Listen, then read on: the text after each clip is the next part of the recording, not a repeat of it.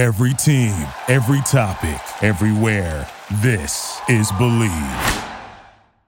We just form a fucking wall. O'Neal deep in the post, lots of contact there. Oh, what a block by Wallace! What a jump ball!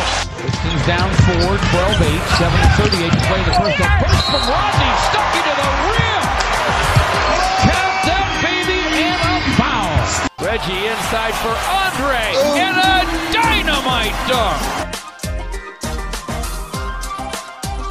Pistons fans, welcome to another edition of the Palace of Pistons podcast. Brendan Johnson, Ryan Paye, Aaron Johnson, all here with you again this week. And, well, Ryan, it's good to see you. After last week, we both had a couple things come up, couldn't make the pod. In fairness, Ryan gave a much further notice than I did. I was a little bit more last minute, had some things come up, but sometimes you got to do what pays the bills, right? And, Aaron decided to just take to Twitter. And I mean, it wasn't like a burner account. It wasn't, like he got hacked. I mean, he just it was a little much. I mean, it's good to see you too, Brendan. And it wasn't something I appreciated when I had given Aaron a week's notice on, hey, good chance I won't be here next week. But it's fine. Whatever. All I remember is getting a text at like midnight the night before. I don't remember this week's notice. Well, that's Brendan texted me the day of, hey, not going to be there. Not like I don't live with the guy. He could have, maybe talked to me, but instead texts me and says, hey, I'm not going to be there. So, that was great. But I had a good time with Dom. We had a good podcast. Let's kind of have a good Dom podcast did a great today. job filling. Dom did a nice job last week. I'll give Dom that. Dom did a good job. I went back there. Aaron, not listened, so much. Right. Dom kept it afloat. Aaron didn't do his part in, keeping it where it was at. But, I'll give Dom the credit. He did his job just fine. And I appreciated that Dom was able to come and fill in last week, of course. But we're all back this week. There's a lot of stuff to talk about. I think the most important news in Pistons world right now, Blake Griffin named to the All-NBA third team. And Blake, we all know it, a career year here in Detroit. Just phenomenal. And a much-deserved honor to be on one of the All-NBA teams, Aaron. Yeah, I mean, he was absolutely great this season. Probably the best season of his career, just based off the improvements he made to his game. Maybe it wasn't numbers-wise, but I mean, he averaged a career high in points per game, shot the ball at a career best percentage. He played really, really good basketball, led this team back to the playoffs. I mean, averaged 24.5 points, 7.5 rebounds, nearly 6 assists per game, shot around 36% from the three-point line. He just did so much for this team, and we talked about that literally all year. We talked about how much Blake Griffin did for this Pistons team, how he dragged them through games when he got that bucket when the Pistons needed a bucket. Blake Griffin was that guy. He was a leader on and off the court as well. You have to give all the credit in the world to Blake Griffin for the season he had after so many people had said this was it for Blake Griffin. This move to Detroit was going to be the end of his career. It was just going to be his ride into the sunset. He's no longer the player that he is. He doesn't score the way he used to. He's injury prone. He's on a bad team. But that's just not what happened. Blake Griffin went out, had a career year, played the most games of his career since 2013, 2014, and led the Pistons to the NBA playoffs. So to all the people that counted out Blake Griffin, well, Blake Griffin proved all of them wrong. No, I mean, just let the Blake Griffin love fest continue. That's what I'm here for. And he proved it. He's the man. He had an all-star season. He had an all-NBA season. You hit the nail on the head, Aaron. He proved everyone wrong. This one was for everyone who doubted him. I feel good for him. He should feel good for himself. The city of Detroit loves him. I mean, he's the man.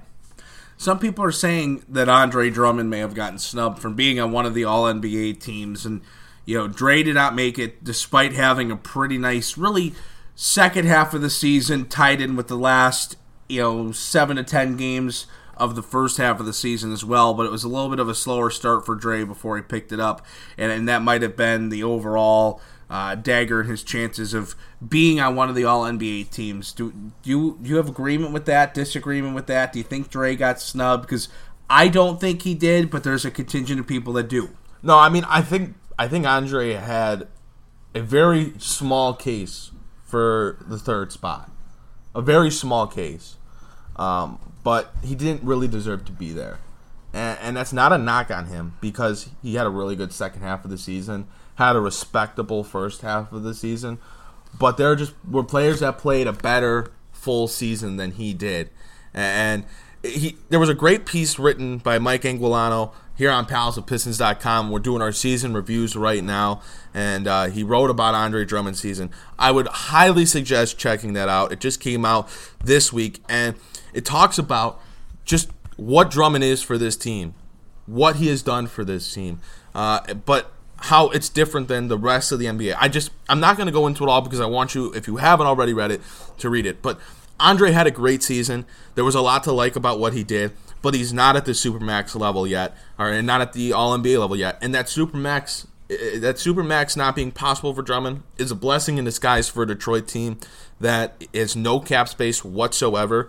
Because if Drummond becomes, enters the All-NBA third team, wins that award, he becomes Supermax eligible. And that means he's signing a contract of over $200 million, a lot of money that the Pistons just don't really have, nor would you maybe want to allocate to Drummond. So it's a blessing in disguise in that matter as well. Would you want to allocate that money, Ryan? Aaron, I think you meant allocate. I know. I will say Mike did write a real good piece. I do think it was, if you read it, you'll realize that, man, it was just it was the Andre hype train. It was an Andre love fest. He doesn't deserve the same love fest as Blake, despite him having a nice second half of the year, Ryan. No, I mean, I think we're all three in agreement here that he just didn't earn All-NBA third-team honors. He had a nice second half of the season, a real nice second half of the season, and the first half, as we stated, was respectable, but you have to put a full season together to get an All-NBA team, not 40 games. And then, like Aaron said, it's a blessing in disguise that Supermax is not on the table right now for Andre Drummond. There is no cap flexibility within this franchise, and we just can't afford to be giving out that kind of money.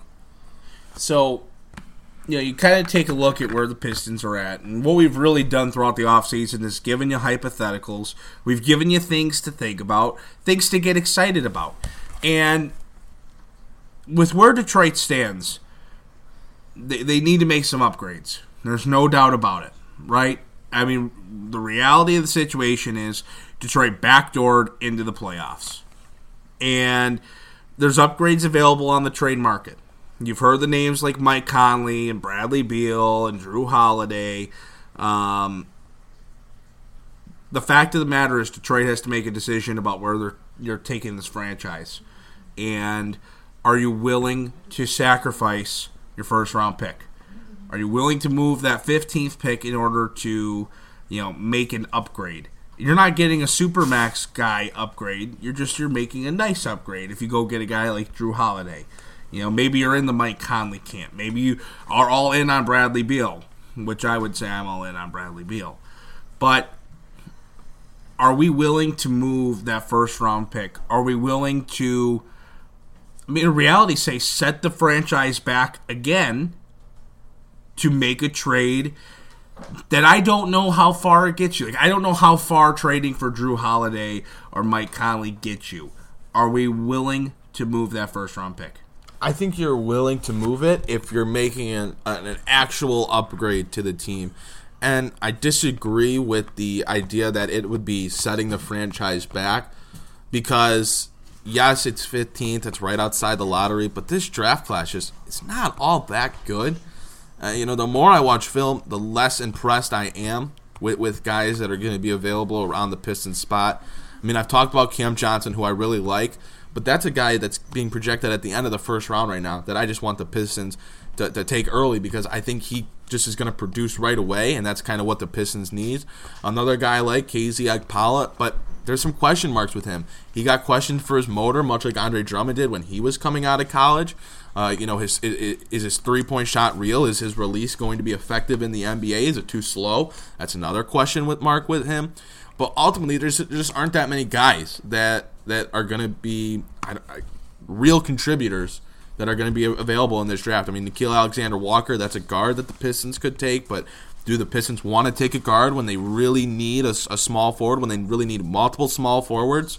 I don't know. So I think if you're trading this pick and you're able to, obviously the home run would be a Bradley Beal player. You get a guy that was snubbed from the All-NBA team, averaged 26, 5-5 over the course of a season, nearly dragged the Wizards, an abysmal team with a bad coach, at least kept them in the playoff talk contention for most of the year. That's a guy that would make a huge improvement to the team. I think Drew Holiday would be a big upgrade. I'm not in the Mike Conley camp. I think Drew Holiday and Bradley Beal are much more significant upgrades than a Conley would be. I think Conley's upgrade would be pretty minimal over Reggie Jackson. Maybe there's a small forward on the market that we really just don't know about yet that the Pistons could try to go get.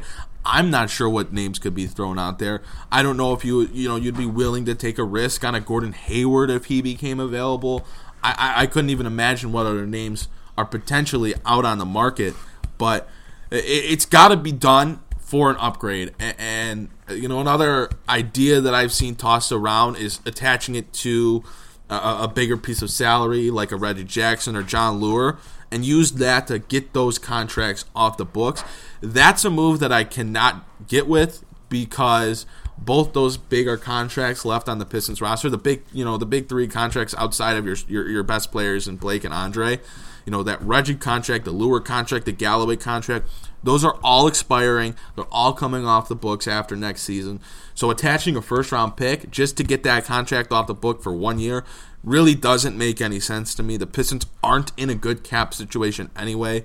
If they're really going to clear cap, they're going to have to get multiple guys off the books because they're nearly $6 million over the cap right now. So they got to make significant improvement there if they want to be able to try to make a bigger signing in free agency. But I just can't get down with trading the first round pick unless you're making a significant improvement because you always want that chance of finding a diamond in the rough. Finding a guy that's going to end up being a really good player and producing for you over a long course of their career. But in this draft, I just don't buy it. I just don't know if there's that many guys. I'm fine with the Pistons keeping the pick, but I'd also be fine with them trading it if it's for an actual improvement. What does this team need? They need cap flexibility and cap space. I really don't want to move this first-round pick. And granted, you are correct, Aaron, in that this draft does nothing to really get me going, to juice me up. It's very top-heavy, and then after that, it's a total crapshoot. Maybe one of the weakest drafts in quite some time. But at the same time, this team, this franchise needs young guys on rookie contracts. So if we're moving that first-round pick, it has to be for a substantial player and upgrade that is attached to something else. And really, the only guy I'm really willing to move that first-round pick for would be a Bradley Beal type. I would attach a Luke Kennard and whatever else they want to get and that first-round pick to go get a guy like Bradley Beal. But is that really feasible? Probably not. So really, I'm in the camp of hold on to this pick. You need the cap flexibility. You need young guys on rookie contracts. What really stinks is that, most teams have to be smart enough to realize, Detroit doesn't really have many assets that I want. You would take Reggie Jackson if you're Washington only because it's an expiring deal and it gets you through the year where you don't have John Wall. Just fills the void for 1 year. But there are very few teams that actually want the assets that Detroit has. So it's a tough spot to be in. To be honest, Luke Kennard and the 15th pick are really the only two assets that if I'm another team, I'm saying that's what I want. Yes, those are obviously the two biggest assets Detroit has, but they also have all their first-round picks down the line. They also have Kyrie Thomas and Bruce Brown, and there's definitely teams that would take them. There are definitely teams that are interested in them, considering the season that Bruce Brown had. And when Kyrie Thomas got in, I say it every time that we talk about him, but what he showed when he got in the game, there was something there with him. So there are definitely teams that would be interested in those two. I think they both have value. I think Thon Maker still has some value, but there are more assets than I think you maybe guess. But Luke in the first for this year, obviously the biggest ones, just because they can help you right away rather than, first round picks down the line where you just don't know where they're going to be and you don't know what you're going to end up with. Well, then let me retailer with, I really hope Detroit's not in a position where they would think about trading future first-round picks down the line. We cannot afford to give up more first-round picks. And number two, you mentioned a guy like Thon. Thon's an asset, but at the same time, what did we really give up to get Thon? Not much. And what did Thon do to really increase his value in Detroit in this short time last year? Not a ton. So yes, he's an asset, but that's a throw-in piece that maybe say, oh yeah, well if we could take him as a flyer too, we want that. What about Drew Holiday? What are our thoughts on going after Drew Holiday? I think the Pelicans are in a really interesting spot, figuring out what they're going to do with Anthony Davis. Obviously, having the first overall pick, and obviously all signs indicate that they will be taking Zion, but. What do you think about going after Drew Holiday, and what do you think the Pelicans would want for Drew Holiday? Well, Dom and I talked about this last week, so I'm going to keep my sayings pretty short. I think New Orleans should be trying to full scale rebuild. They landed the best pick in the draft. They landed the opportunity to take what could be a potential superstar, top player in the league in Zion Williamson. They need to trade Anthony Davis, and they need to trade Drew Holiday so they can get all the assets that they possibly can in return. When you're looking at what Detroit can offer, it starts with Luke Kennard the first round pick, Bruce Brown, Kyrie Thomas. Then you got to match salary. Who's on Detroit that you can match salary with? Well, you could give them a placeholder point guard in Reggie Jackson. If they want to take a guy like Langston Galloway back, he played with them previously, but they can just take him for a year if they want to add some shooting. But matching the salaries where it gets a little tricky because of Holiday's contract. He's making nearly $30 million, so you're probably going to have to include Reggie Jackson right off the bat just to try to make your way into equaling it out salary-wise, and Jackson making $15-16 million, it helps with that, but you got to figure that Luke or the first-round pick is involved for this year, and then you probably have to throw in some secondary assets like a Kyrie or a Bruce, a Svi, and you still got to match salary from there. So it'd be tough to do, but I like Drew Holiday. Like I said, if I'm giving up Luke Kennard and the first-round pick, which is what we're talking about here with Drew Holiday, I'm not doing it. The only real player that is kind of an option, but not really an option, is Bradley Beal if I'm giving up Luke and a first-round pick. So, for me, really, I love Drew Holiday. I'd love to see him come to Detroit, but at the same time, I think he's out. I think if you're making a move, trade-wise, you're making a big splash. If you can somehow, which won't happen, lure Bradley Beal away, or honestly, it's going to be Mike Conley. That's who it's going to be. Yeah. If you're trading this first-round pick, there's a very, very, very good chance it's Mike Conley. Memphis has already said they're taking Ja Morant. This is happening. So they're looking to get rid of Mike Conley, and Detroit is intrigued by him. So if they make a move with the first-round pick, that's where I think it's headed for a point guard, especially. The thing with Mike Conley that you might be able to pull off is that, hey, his value goes down because they've pretty much proclaimed they're trading him no matter what. Yeah, when you've given up your leverage, you said we're taking this point guard and we're trading this one no matter what. So you've given up your leverage. Hopefully Detroit could get away with not having to put both into that deal. Maybe could just go one or the other. Give him the 15th or give him Luke. No. I wouldn't even give him Luke. If you want the 15th, you can take the 15th, and I'll throw Bruce Brown in, and then we'll match salaries with Reggie Jackson. That's it. I'm absolutely not putting Luke Kennard in to get Mike Conley. Get out of here. Luke Kennard is a mainstay unless you're pulling off the big-time move. Yeah, I'm in agreement. I'm just not all that high on Mike Conley. I'm worried about his health, his age, and you're paying him a lot of money. And his production has got to start to go down because he's getting up there in age. I just don't buy it with Conley. No, and I'm not saying I buy it because I'm not here for that move either. I'm just saying if there's going to be a move made, unless it's a big swing for the fences move, i.e. Bradley Beal, it's going to be Mike Conley. I don't think Drew Holiday is going to fit the mold. I love Drew Holiday, and I'd prefer him to be in Detroit. But I'm not willing to give up Luke in a first for Drew Holiday. I don't think I am either. I'm not. I don't know if that would be the price. I don't know if that's the price either. Honestly, I don't really quite know what the exact price would be. But if that's kind of what we're looking at, absolutely not. Yeah, I'm in agreement with that. I wouldn't want to give up Luke and the first for Holiday. But if I could give up one of them, preferably the 15th pick, I would definitely trade the 15th pick. I'm very gung-ho on holding on to Luke Kennard. Very gung-ho on that. I can't justify moving him unless he's obviously attached with the first-round pick and there's a bigger move involved. I just think he's too good of a scorer, too good of a shooter. I don't know. I can't justify it for anything really less than Bradley Beal. And is that even feasible? Like I said, I don't think so. You know, something that's exciting, I think, last week, Aaron, I know you and Dom talked a lot about John Beilein taking the Cleveland Cavaliers head coaching job, leaving Michigan. And Michigan decided to go out, make their hire, maybe even tap into that Fab Five era as they signed Juwan Howard to, I believe, was a 5-year deal to be the head coach at Michigan. And overall, I think that's a real interesting hire. Obviously, Howard spent some time with Miami after his playing days were done.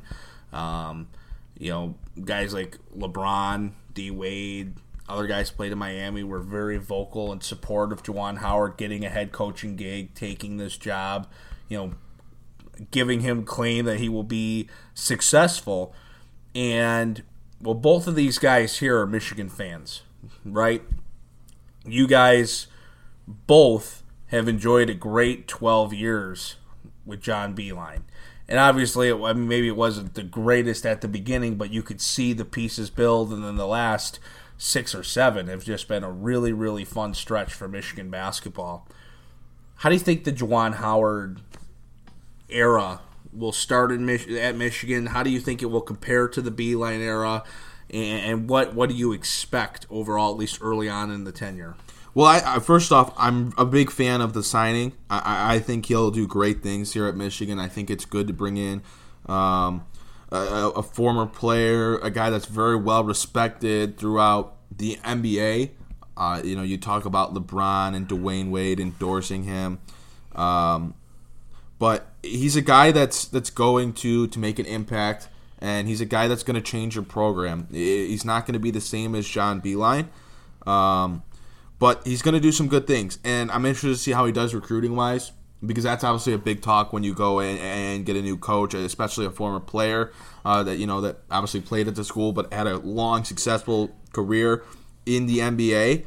But it's going to take some time, too. I don't think Juwan Howard's a guy that's going to come in right away and dominate the recruiting market and just bring in this system and with these players, and it's going to work right away. I think it's going to take at least a year for him to kind of get his feet wet. You look at a guy like Jalen Wilson, who decommitted after John Beilein announced he was going to Cleveland. But once they decided on Juwan Howard, Wilson he tweeted something that would imply that he's really interested in Michigan again. And that's a pretty big recruit. That's a pretty big name for the Wolverines. But I think he's going to have success on the recruiting trail because of the endorsements he got from LeBron, from the endorsement he got from Wade, from his career in the NBA. And you look at the success at other college coaches that had NBA careers, a Penny Hardaway, a Patrick Ewing, a Jerry Stackhouse. You look at the success those guys have had recruiting-wise. I mean, Memphis with Penny Hardaway has put together one of the most talented classes in the country. So I think there's definitely a possibility that Howard can do good recruiting wise. I look at what he did as a coach in Miami. He coached Summer League with them. Those Miami teams in Summer League were always super competitive. They were always really gritty defensively, and they always won 110%. They were always a tough team to beat, even if they didn't have the talent. Yes, that's a very small thing to look at in how he coached Summer League, but that's just something you remember. And from watching Summer League, it's something I remember. Those teams that he coached were always competitive. They always worked hard. And I look at the respect that Howard has from everyone that has mentioned his hire. That's a worthwhile name. And everyone respects and loves Juwan Howard. So I think he's going to do great things with Michigan. I'm excited to see how it goes. The home run hire was was never out there. Guys like Brad Stevens, Billy Donovan, those guys weren't coming back to college. It does not happen. Elite level coaches don't make the jump to the NBA and decide, oh, all right, I'm going to go back to college now. Does not happen ever. So that was never going to happen. So for the choices that were out there, I'm very happy with Juwan Howard. Yes, he's never been a head coach before, and he's never ran a college program. That's a completely different beast, and we'll see how he adjusts. That all depends on the staff he puts around him. But I don't see him having trouble recruiting. I get he's going to have to get his legs under him, considering he's never done it before, but I don't think it's going to be an issue. And coaching-wise, I don't think it's going to be an issue either. When he's getting endorsements from Pat Riley and Eric Spoelstra saying this guy is ready to coach. He is a head coach. He's ready to go. This is a good opportunity for him to show what he can do because he's ready. I trust that. Because Pat Riley is one of the best coaches of all time. Eric Spoelstra, yeah, he had LeBron and D-Wade and Bosh and those guys, but still, coaching now is a very good top-level coach. Gritty, brings great culture to the Heat. And this is what Juwan Howard's learning under. I feel good about this hire. I think he's going to do a lot of good things for this program. He's going to bring a little more swag to the program. I still think it's going to be a very tough-nosed, gritty type program. I think that's what he's going to bring, considering that's what he's been under with the Miami Heat. But I still think he's going to bring a little more flash than John Beilein brought. And then, like we said, with the endorsements, LeBron's endorsing him, D-Wade's endorsing him. These are good things. These are things that are good on the recruiting trail and for the program. And I do think it's going to work out in the end. Because this is a hit or miss hire. It's a guy with no experience, never been a head coach, never ran a program. I get all that. So it is a hit or miss. And I do think it ends up working out as a hit for Michigan. Well, and that's something, Ryan, you and I talked about before we got on the pod here. It's one of those that it goes really well or it goes really bad.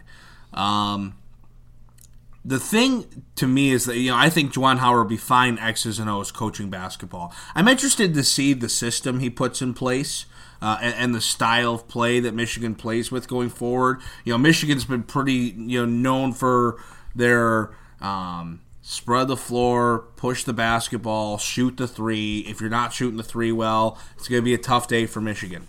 And you got pretty used to that for some time now. And I wonder what direction Juwan Howard's going to take in terms of a system and the way that Michigan basketball plays.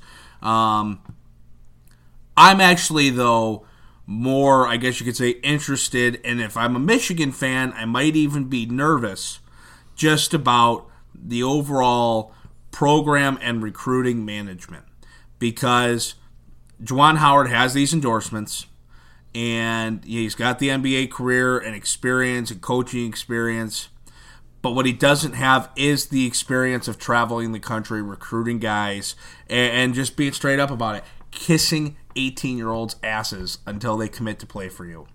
And he hasn't dealt with having to be the guy that finishes second in a long recruiting battle. And once or twice or three times in a recruiting class to where it just demoralizes you.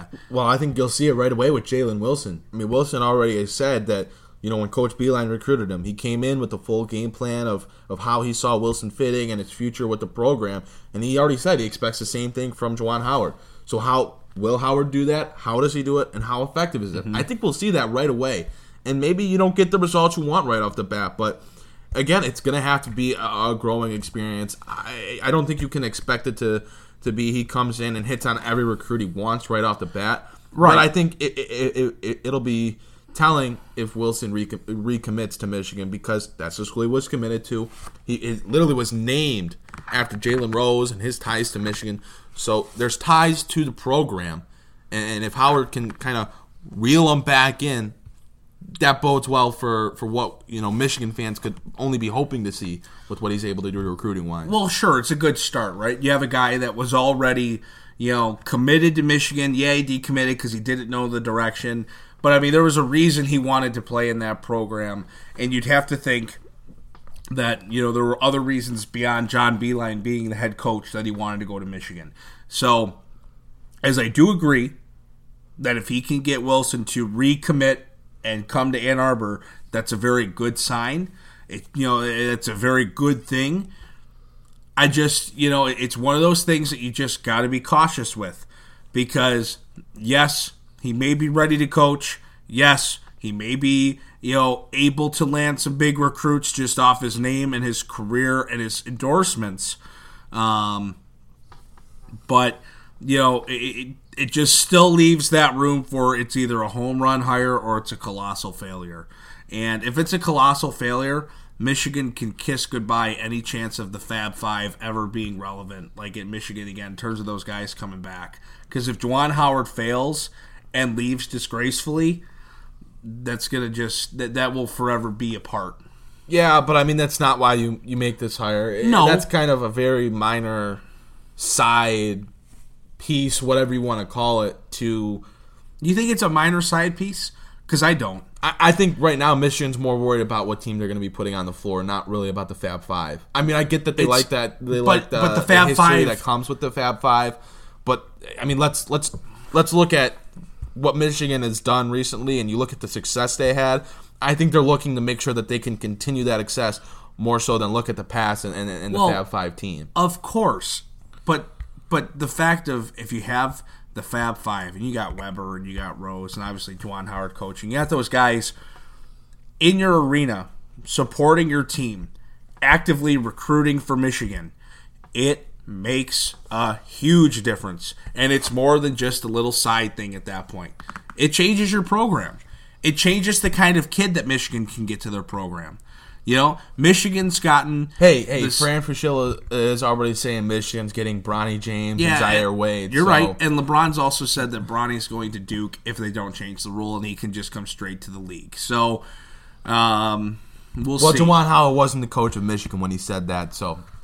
Michigan's getting Bronny Wade, folks. Well, wow, you're just... Or Bronny James and Zaire Wade. We'll just both block of them. Aaron. They're getting He's both done of them. for the All right, day. here's the thing about recruiting. Ward Manuel is no joke as an AD. He's one of the best, if not the best, ADs in all of America. And that's just a fact. That's not me being a Michigan fan because I don't really care about the AD. Sure. My AD's way better, bro. That doesn't matter to me. Sure. But he is one of the best. Yeah. Look at Michigan sports and athletics. He's one of the best. He's no joke. He would not have given Juwan Howard this job if Juwan didn't present an entire recruiting plan and how things would go on the recruiting trail and what he plans to do. So yes, do I think Juwan Howard's going to maybe struggle a touch out of the gate with recruiting? I think so, because he's brand new to it. He's getting a late start. So he's getting a late start. He's got to recommit the class that's supposed to be coming in already. So yes, I think it's going to be a bit overwhelming initially, but he's no fool. He understands it. I played against one of his sons in high school. Like, he gets how recruiting works. He's got a son right now who's 16 years old, trying out for the U.S. national team right now. He understands what's going on and what it takes to recruit. He's been around it. His sons have been around it. His nephew's Jaden McDaniel, one of the top 10 recruits in the country right now, who just committed to Washington. He sees what he's gone through. He knows what it takes to land these type of kids. And will he initially do it? I don't know. But in the long term, I don't think he's going to have major issues recruiting. I don't see that happening. No, I don't either. It just, again, it's one of those, if you struggle early and you don't get your feet under you, how long then does he get? And then when does this blow up? And then when does the culture start to go? When do guys start to not play hard? Whatever, to where he doesn't get that chance to long-term develop into it. Here's the thing. He's going to have a year to figure it out on the recruiting end. Right. Because he's got Xavier Simpson and John Teskey and Isaiah Livers returning. That, by default, this team is not going to be trash. Right. I'm not saying they're going to be top in the Big Ten. I'm not even saying they're going to be top 3 in the Big Ten. But he's got those 3 guys coming back, along with the 11th ranked recruiting class the year before. So one of the top recruiting classes in the nation. And he has that, I can't remember his name, but he also has that one 4-star that said he's staying with Michigan. no doubt. And then he still may also be able to get back Wilson. Cole Bajema, are you talking yes, about? Yes, yeah, the sharpshooter, like the best shooter in this entire recruiting class is what he's been tagged. So is that true? Who knows? They'll be fine, especially if they can keep Wilson. Yeah, if he can reel Wilson back in, he's going to have a year to figure it out because his team's not going to be trash where it's like, oh no, we're off to a terrible start and everything's just about to blow up. And I'm not saying that's what you were getting at, but he's going to have a little bit of time to figure it out and get his feet under him. And if he loses a recruiting battle, he learns from it because he's going to have a year with a team that's going to be solid. I'm not saying they're going to be world beaters. They're not going to win the Big Ten, but a solid team that's going to allow him to figure things out. Yeah, they have enough of a foundation there with the guys that you mentioned in Simpson and Teskey and Livers and Brooks.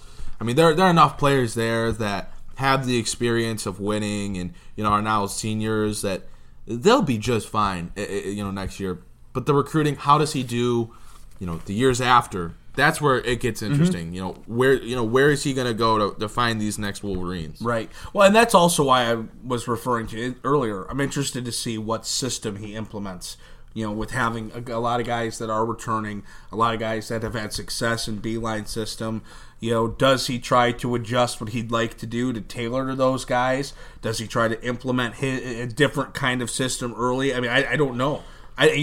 With him not having any head coaching experience, you have no idea what kind of system he's going to try to implement. To me, that's really intriguing. Yeah, well...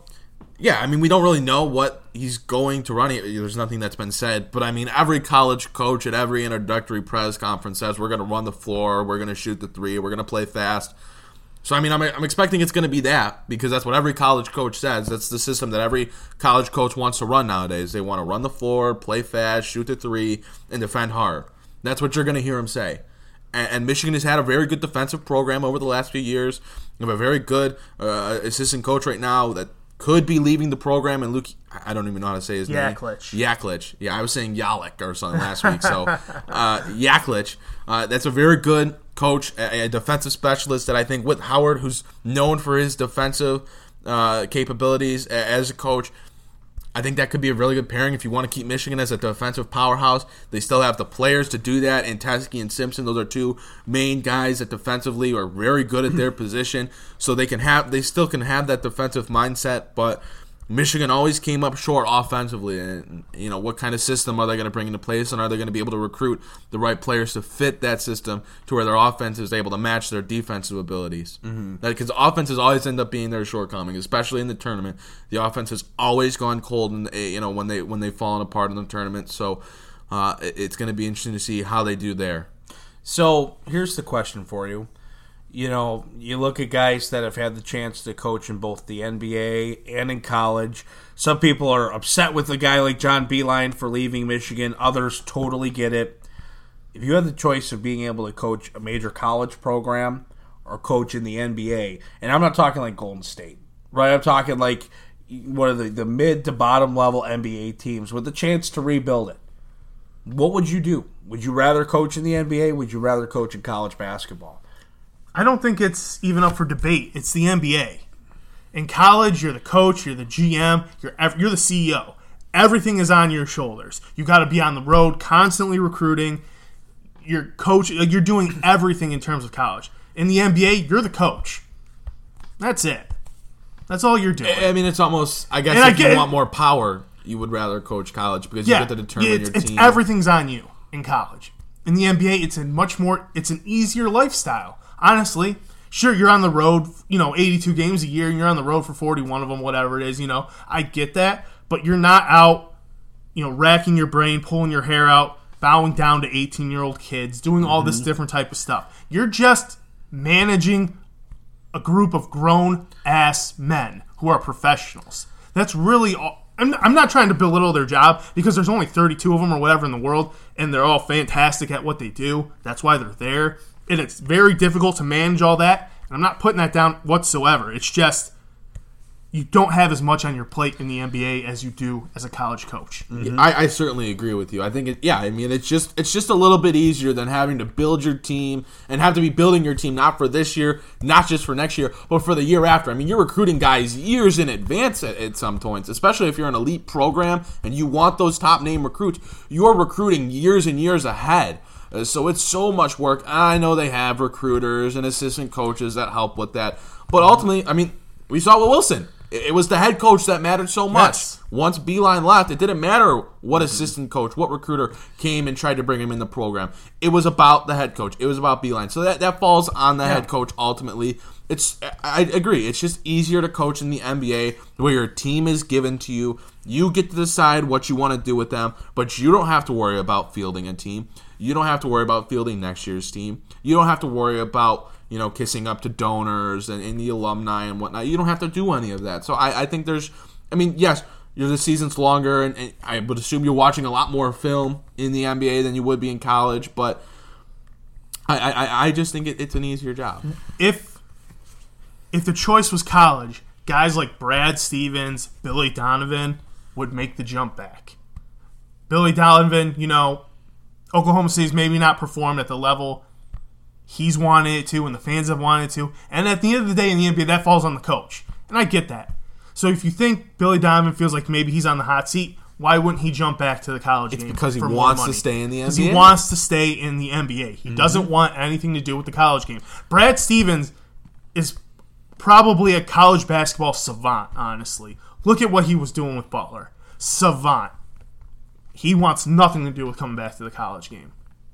It's just, and you're not even playing on the same level. I get in the NBA, you're not quite playing on the same level either with locations and, big market, small market. I get that. But, let's just be real. College basketball is a pretty dirty game. Mm-hmm. And there's coaches who want to be, ethical and run things right, i.e. John Beeline, why he made the jump. Part of the reason why he made the jump. So, it's just, you're not playing with those ethical lines and standards in the NBA. There's just a reason why every college coach wants to become an NBA coach. That's why that's the dream. Yeah. There's only a few guys who are like, I love the college game.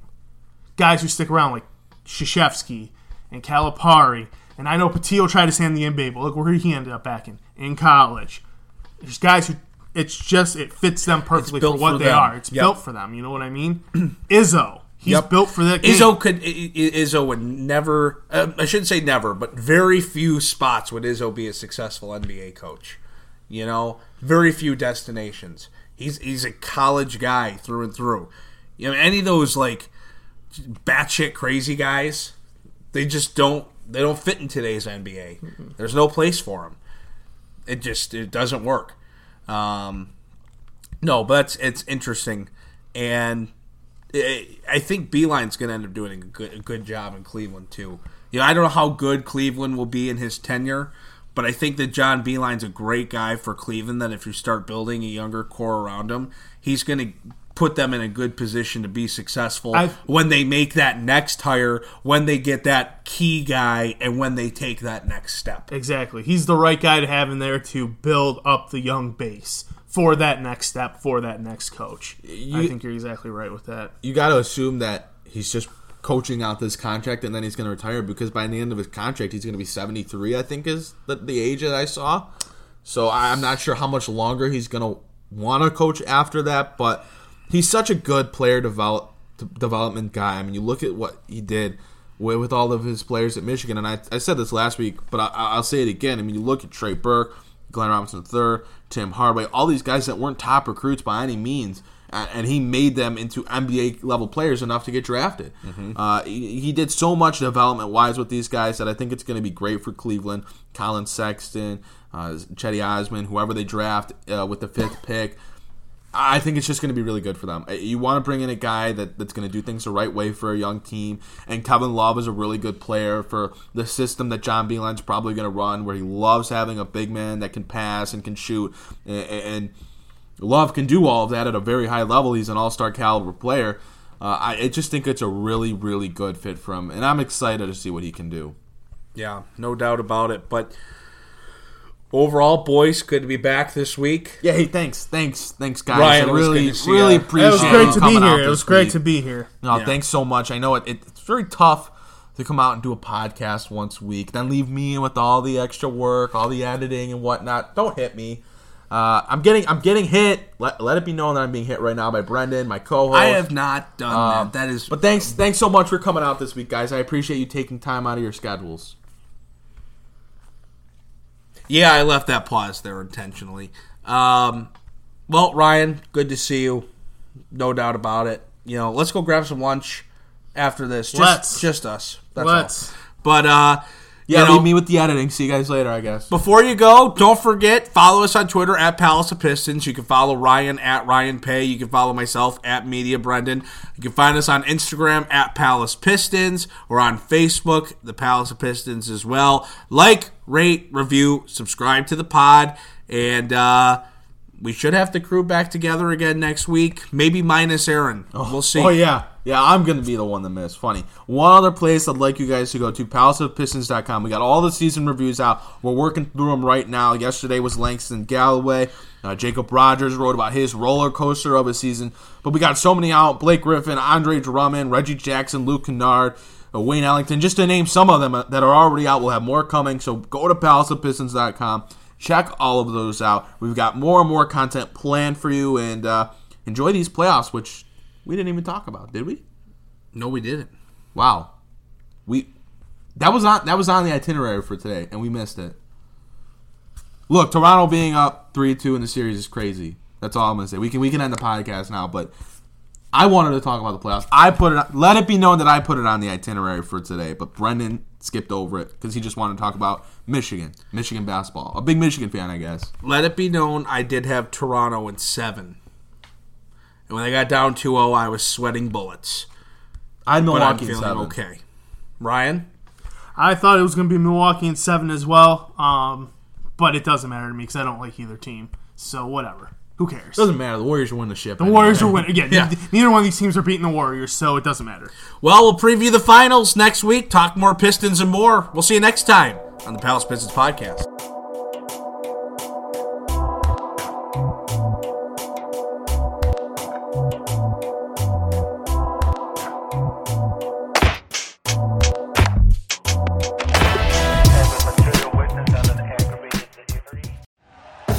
Thank you for listening to Believe.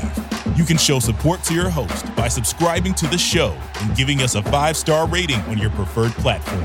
Check us out at Believe.com and search for BLEAV on YouTube.